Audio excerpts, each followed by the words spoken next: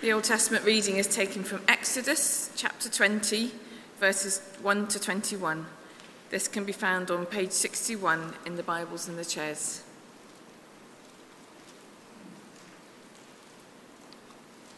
Exodus chapter 20, verse 1. And God spoke all these words, saying, I am the Lord your God, who brought you out of the land of Egypt, out of the house of slavery. You shall have no other gods before me. You shall not make for yourself a carved image or any likeness of anything that is in heaven above, or that is in the earth beneath, or that is in the water under the earth. You shall not bow down to them or serve them. For I, the Lord your God, am a jealous God, visiting the iniquity of the fathers on the children to the third and the fourth generation of those who hate me, but showing steadfast love to thousands of those who love me and keep my commandments. You shall not take the name of the Lord your God in vain, for the Lord will not hold him guiltless who takes his name in vain. Remember the Sabbath day to keep it holy. 6 days you shall labor and do all your work, but the seventh day is a Sabbath to the Lord your God.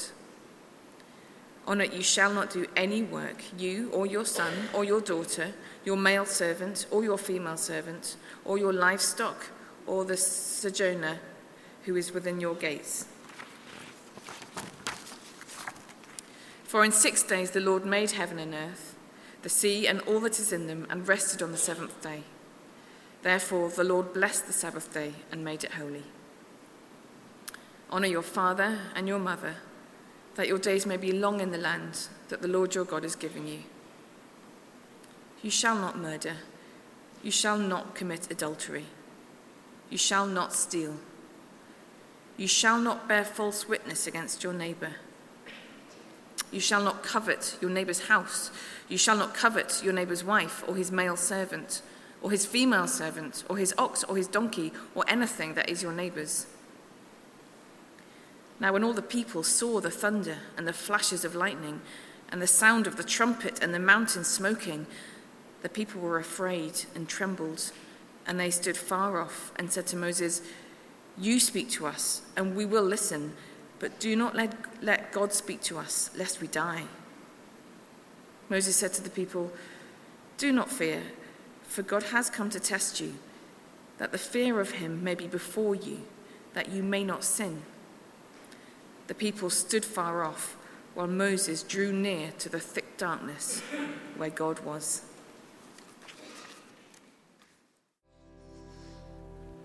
Well, good morning, everybody. It's great to see you. Please take a seat. Imagine if you wrote your own 10 Commandments. You wrote them up and popped them on the back of your bathroom door, on the back of the front door, or somewhere where you'd see them every day. And if you had kids, you pop them up somewhere where your kids are going to see them every day. What would your 10 Commandments be? Have a quick think. Maybe some of you have already done this for your kids. What about our society as a whole? What do you think our society's 10 Commandments would be? Maybe, I guess there's lots of different things it could be, but maybe number 1, be true to yourself. Number 2, do your best, try your best. Number 3, look after your body. There's loads of things, but one of them, number 4, might be make your own rules. In fact, the very idea of commandments feels a bit out of date in our society, doesn't it? For most of us in the West, our default setting is that freedom is good and any sort of restriction is bad. And the idea of having 10 commandments can feel a bit like a restriction. Is it some sort of a regulation from God to kill our joy? But I think all of us recognize that boundaries or laws can be good. When we tell children when they're heading out in the evening to ride their bikes that they have to wear their helmet and put their lights on, we're doing it because we love them and we care about them, aren't we? And if you play a game of football without clear rules or boundaries, then it just descends into chaos. And you don't get the chance to use goal line technology. But add a few lines, a few laws, and you can take great pleasure from playing a game of football. And I want to put it to you this morning that God's word and God's commands bring freedom. When we reject them, we end up uncertain of who we are. We end up uncertain of how to live life in the best way. But when we embrace God's boundaries and God's laws, the laws that our loving Creator has given us, we find perfect freedom. Here's what we read in the book of James. It says this, but whoever looks intently into the perfect law that gives freedom and continues in it, not forgetting what they have heard, but doing it, they will be blessed in what they do. God's law is perfect. It brings freedom. We'll be blessed as we look intently at it and continue in it. So let's dive in and have a look at the Ten Commandments. But first, let's pray before we do that. Let's bow our heads. Father God, we pray that you would bless us as we look at this key passage about the Ten Commandments this morning. Please help us to understand them. Help us to believe and trust that your perfect law gives freedom, and give us great joy in that. In Jesus' name, amen. Well, that passage from James that we heard a minute ago said that if we look intently at God's law and continue it and do it, we'll be blessed. And you could very easily misread that as meaning that if we keep God's law, we'll be saved. And so right as we start, to avoid any confusion, I want us to hear a bit from Paul, a thing that Paul says to the Galatians. At the start of chapter 3 in Galatians, he says this. He starts off the chapter, "O foolish Galatians." And then the next verse he says, "Let me ask you only this. Did you receive the Spirit, i.e. did you become Christians, did you get saved by works of the law or by hearing with faith?" He's saying, which was it? Was it keeping God's commandments or was it by faith in Jesus? And then Paul sums up a few verses later by saying this, "Now it is evident that no one is justified before God by the law, for the righteous shall live by faith." Righteous means right with God, and we're made right with God through faith in Jesus alone. And so the question we've got to ask is, why did God give us the Ten Commandments? And were they only relevant for the people back then? Or are they relevant for us today as Christians? And the first thing to say is that the Ten Commandments are foundational. We'll come to the reasons why. But first, let's set the scene again and get back into where we left off in Exodus, where we were with Ken last time. In Exodus chapter 19, verse 9, God tells Moses that he is going to speak to all the Israelites, not just Moses this time. And we read in chapter 19, verse 11, that on the third day, God is going to come down on Mount Sinai in the sight of all the people. And so imagine the scene. All the people are gathered before Mount Sinai. They've had to purify themselves in preparation. And this is a big day. They know that God is so holy that if they even go and touch the edge of the mountain, they will die because of their sinfulness. And they're waiting for God before the mountain. We're told that there was thunder and lightning and a thick cloud. There was fire and the sound of a trumpet. And the whole mountain trembled, as did the people who stood before it. And then chapter 20, verse 1, we read, "And God spoke all these words, saying, I am the Lord your God, who brought you out of the land of Egypt, out of the house of slavery." And he gives them the Ten Commandments, doesn't he? And the first thing God makes clear here is that he has already rescued them. Do you remember Ken hammered that home to us a couple of weeks ago, didn't he? He said, we don't obey God to be rescued. We obey God in thankfulness that we have already been rescued. God's rescue comes before God's rule.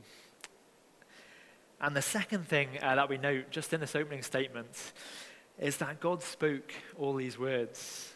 Back at the start, I said that many people feel uncertain of who they are or how to live life best these days. And the great news here is that we can have clarity. God has spoken. There is a God. And later on, he writes these commandments on a stone tablet. It goes in the tabernacle. And they're eternal. They don't go out of date. They're foundational. You see, it was only at these 10 commandments that God spoke directly to the people. It was only these 10 commandments that went into the ark. The New Testament upholds all of these commandments, although the Sabbath is fulfilled by Jesus in some ways, and we'll come to that later on in Exodus. You see, in Romans 13, Paul looks to the 10 commandments to give a summary of what it means to live in a Christian way, what it means to live in obedience to God.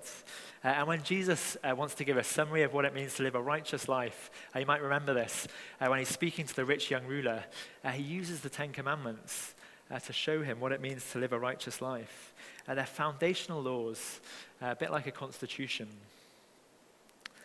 And now we all agree that there are foundational physical laws, don't we, like gravity. If there was a child who was standing in a superhero outfit on top of a cliff saying that they were going to fly, you'd say, no, there's this thing called gravity and you'll fall if you jump off.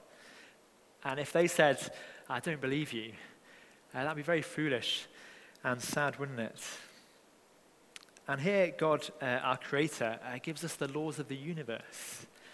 They're true and they're what's best for us. He loves us, and to ignore them is foolish and sad.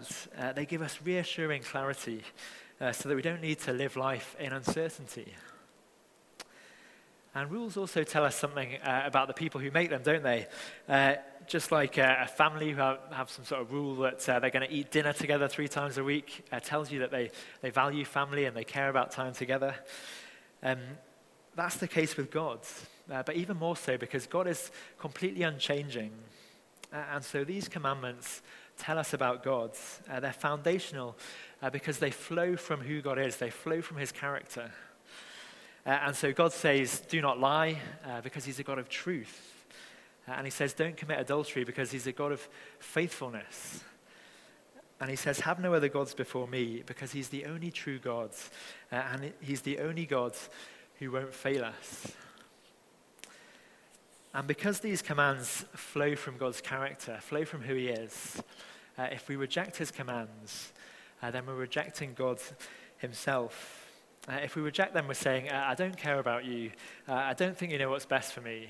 I'm not going to listen to you. You see, sin isn't just about ticking the right boxes.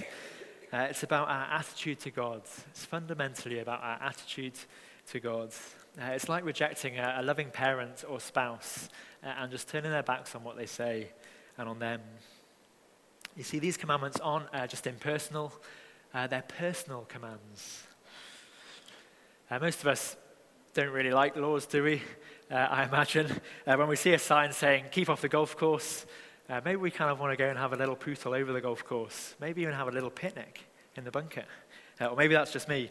But when laws are personal, we don't mind, do we? You know, if you go around to someone's house and they say, please could you keep out of that corner of the garden because I've just planted up some seeds there. Or they say, keep out of that room because we've got a damp problem. We're a bit worried the ceiling might fall down, so it's pretty dangerous. You listen to them, don't you? And if you ignored them, it would show a total lack of regard for them, wouldn't it? And God's commands aren't some impersonal rules. They're given to us by our living God, who created us and who loves us. And if we love him, then we'll want to obey his commands. But God's commands are not just there to help us live a better life or to give us some sort of ethical framework. I guess that's how a lot of people think of them today. No, the Bible is about God's plan of salvation, isn't it? And whatever we look at in the Bible, we need to think, how does this fit in with God's plan of salvation? How do the 10 Commandments fit into God's plan? What's the purpose of the 10 Commandments? And let me give you 3 S's, which I heard from another minister, which I think are helpful for summing up the purpose of the 10 Commandments. The first one is that they show up our sin. And this is Martin Luther, if you flick on again. Some of you might have heard of him, probably most of you. He's a famous reformer from the 1500s. And now I know some of you maybe just switch off the minute you hear that there's a historical figure. But stick with me, because Luther tried incredibly hard to keep God's law.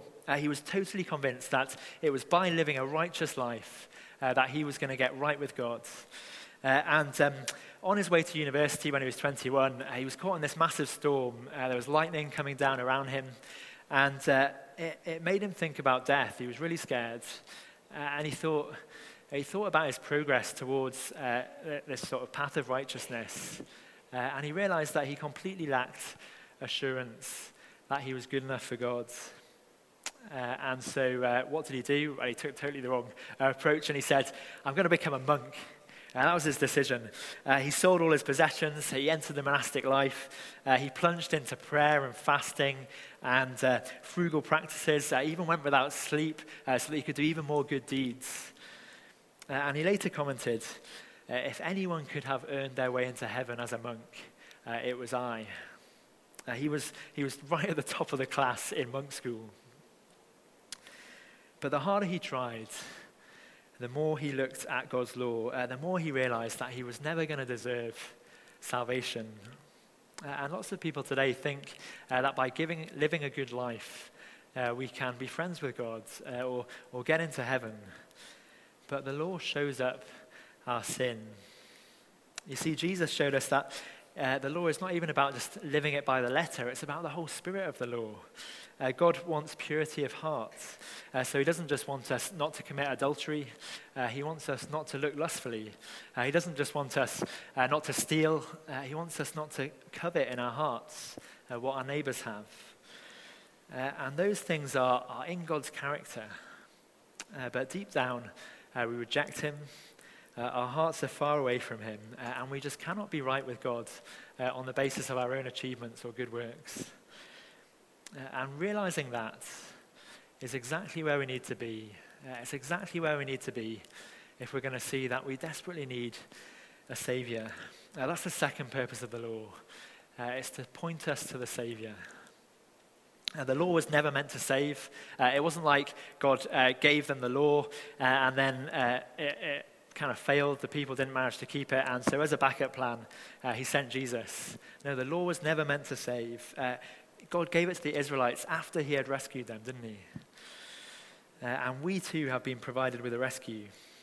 We rejected the law, but Jesus lived it out perfectly for us. He kept God's commands, and then he paid the price so that we could have our sins forgiven and be given righteousness, not earn it, and become part of God's family. God is just, and there is a penalty for breaking the law. But Jesus paid that penalty on the cross for us so that we didn't have to. And later in life, Luther wrote of that fantastic news that he'd come to understand for himself. It's great when you see these sort of big historical figures and how they had a genuine faith and really came to be converted by God and know the gospel. And he wrote this, he said, I felt as if I were entirely born again and had entered paradise itself through the gates that had been flung open. From that moment, the whole face of Scripture appeared to me in a different light. Luther realized that the gates of paradise had been flung open to sinners who put their trust in Jesus. And he realized that God's plan of salvation is the whole message of the Bible. And everywhere we look in the Bible, we need to be looking for that and how it points us to that. And maybe as those commandments were read out earlier, you felt crushed. Maybe you felt guilty like Luther. You know you failed to live up to them. And the great news is we don't need to despair. The way to respond isn't to become a monk. It's to say sorry to God. It's to say thank you to Jesus for what he's done. And God will welcome us into his family. And so the final question is this. In light of all that Jesus has done for us, how are we to live? And that's the third S that tells us what the commandments are all about. They show us God's standards. When the Israelites received the Ten Commandments, God was saying, this is how I want you to live as my people, having been rescued. These are my standards. And as we saw earlier from the New Testament, just as God's character hasn't changed and never changes, his standards don't change. And the more we understand what God has done for us and love him, the more we'll trust that his ways are good and perfect and they're the best thing for us, and we'll want to obey him. Listen to this from the book of 1 John. It says this. By this we know that we love the children of God, when we love God and and obey his commandments. For this is the love of God, that we keep his commandments, and his commandments are not burdensome. So we love others, and we love God by obeying his commandments. But none of us love God as we should, do we?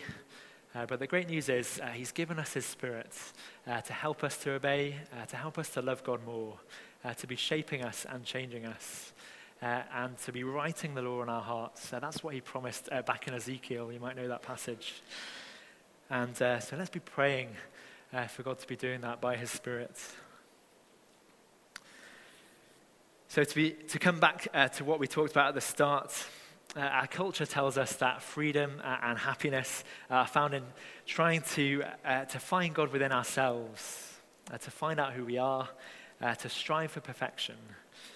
But we'll never be true to ourselves unless we look intently at God's perfect law and at Jesus, so that instead of living a lie, we see ourselves as we really are, more sinful than we imagined, and yet more loved than we ever believed. There is great joy and freedom in knowing that we can be completely honest about who we are, but know that God loves us and cares about us and values us. He's God our Father. And the Ten Commandments are not killjoys. They actually give us a huge amount of freedom, but they're broad principles to shape God's people and keep us free. Maybe this morning you're kind of grudgingly trying to keep God's law like Luther. You don't love God. Or maybe you're trying to live by your own rules. You're trying to find freedom by making yourself God. Or most likely, you try and do both those things at different times.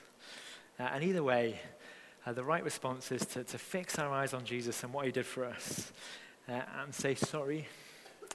Say thank you, Jesus, for paying the price for me and living the perfect life. And help me to live out your commands. Help me to love you more by your Spirit. Help me to trust your ways and to live them out. And as we seek to follow Jesus, we'll be true to our design, we'll find true freedom, and we'll be true to ourselves. Let's pray.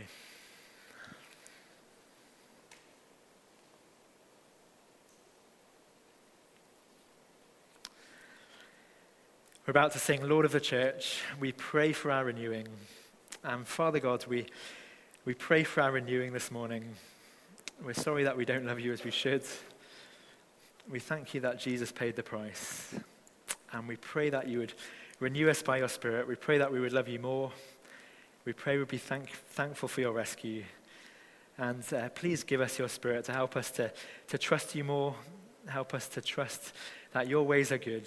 And help us to live out your commands as an expression of our love for you. We pray this in Jesus' name. Amen.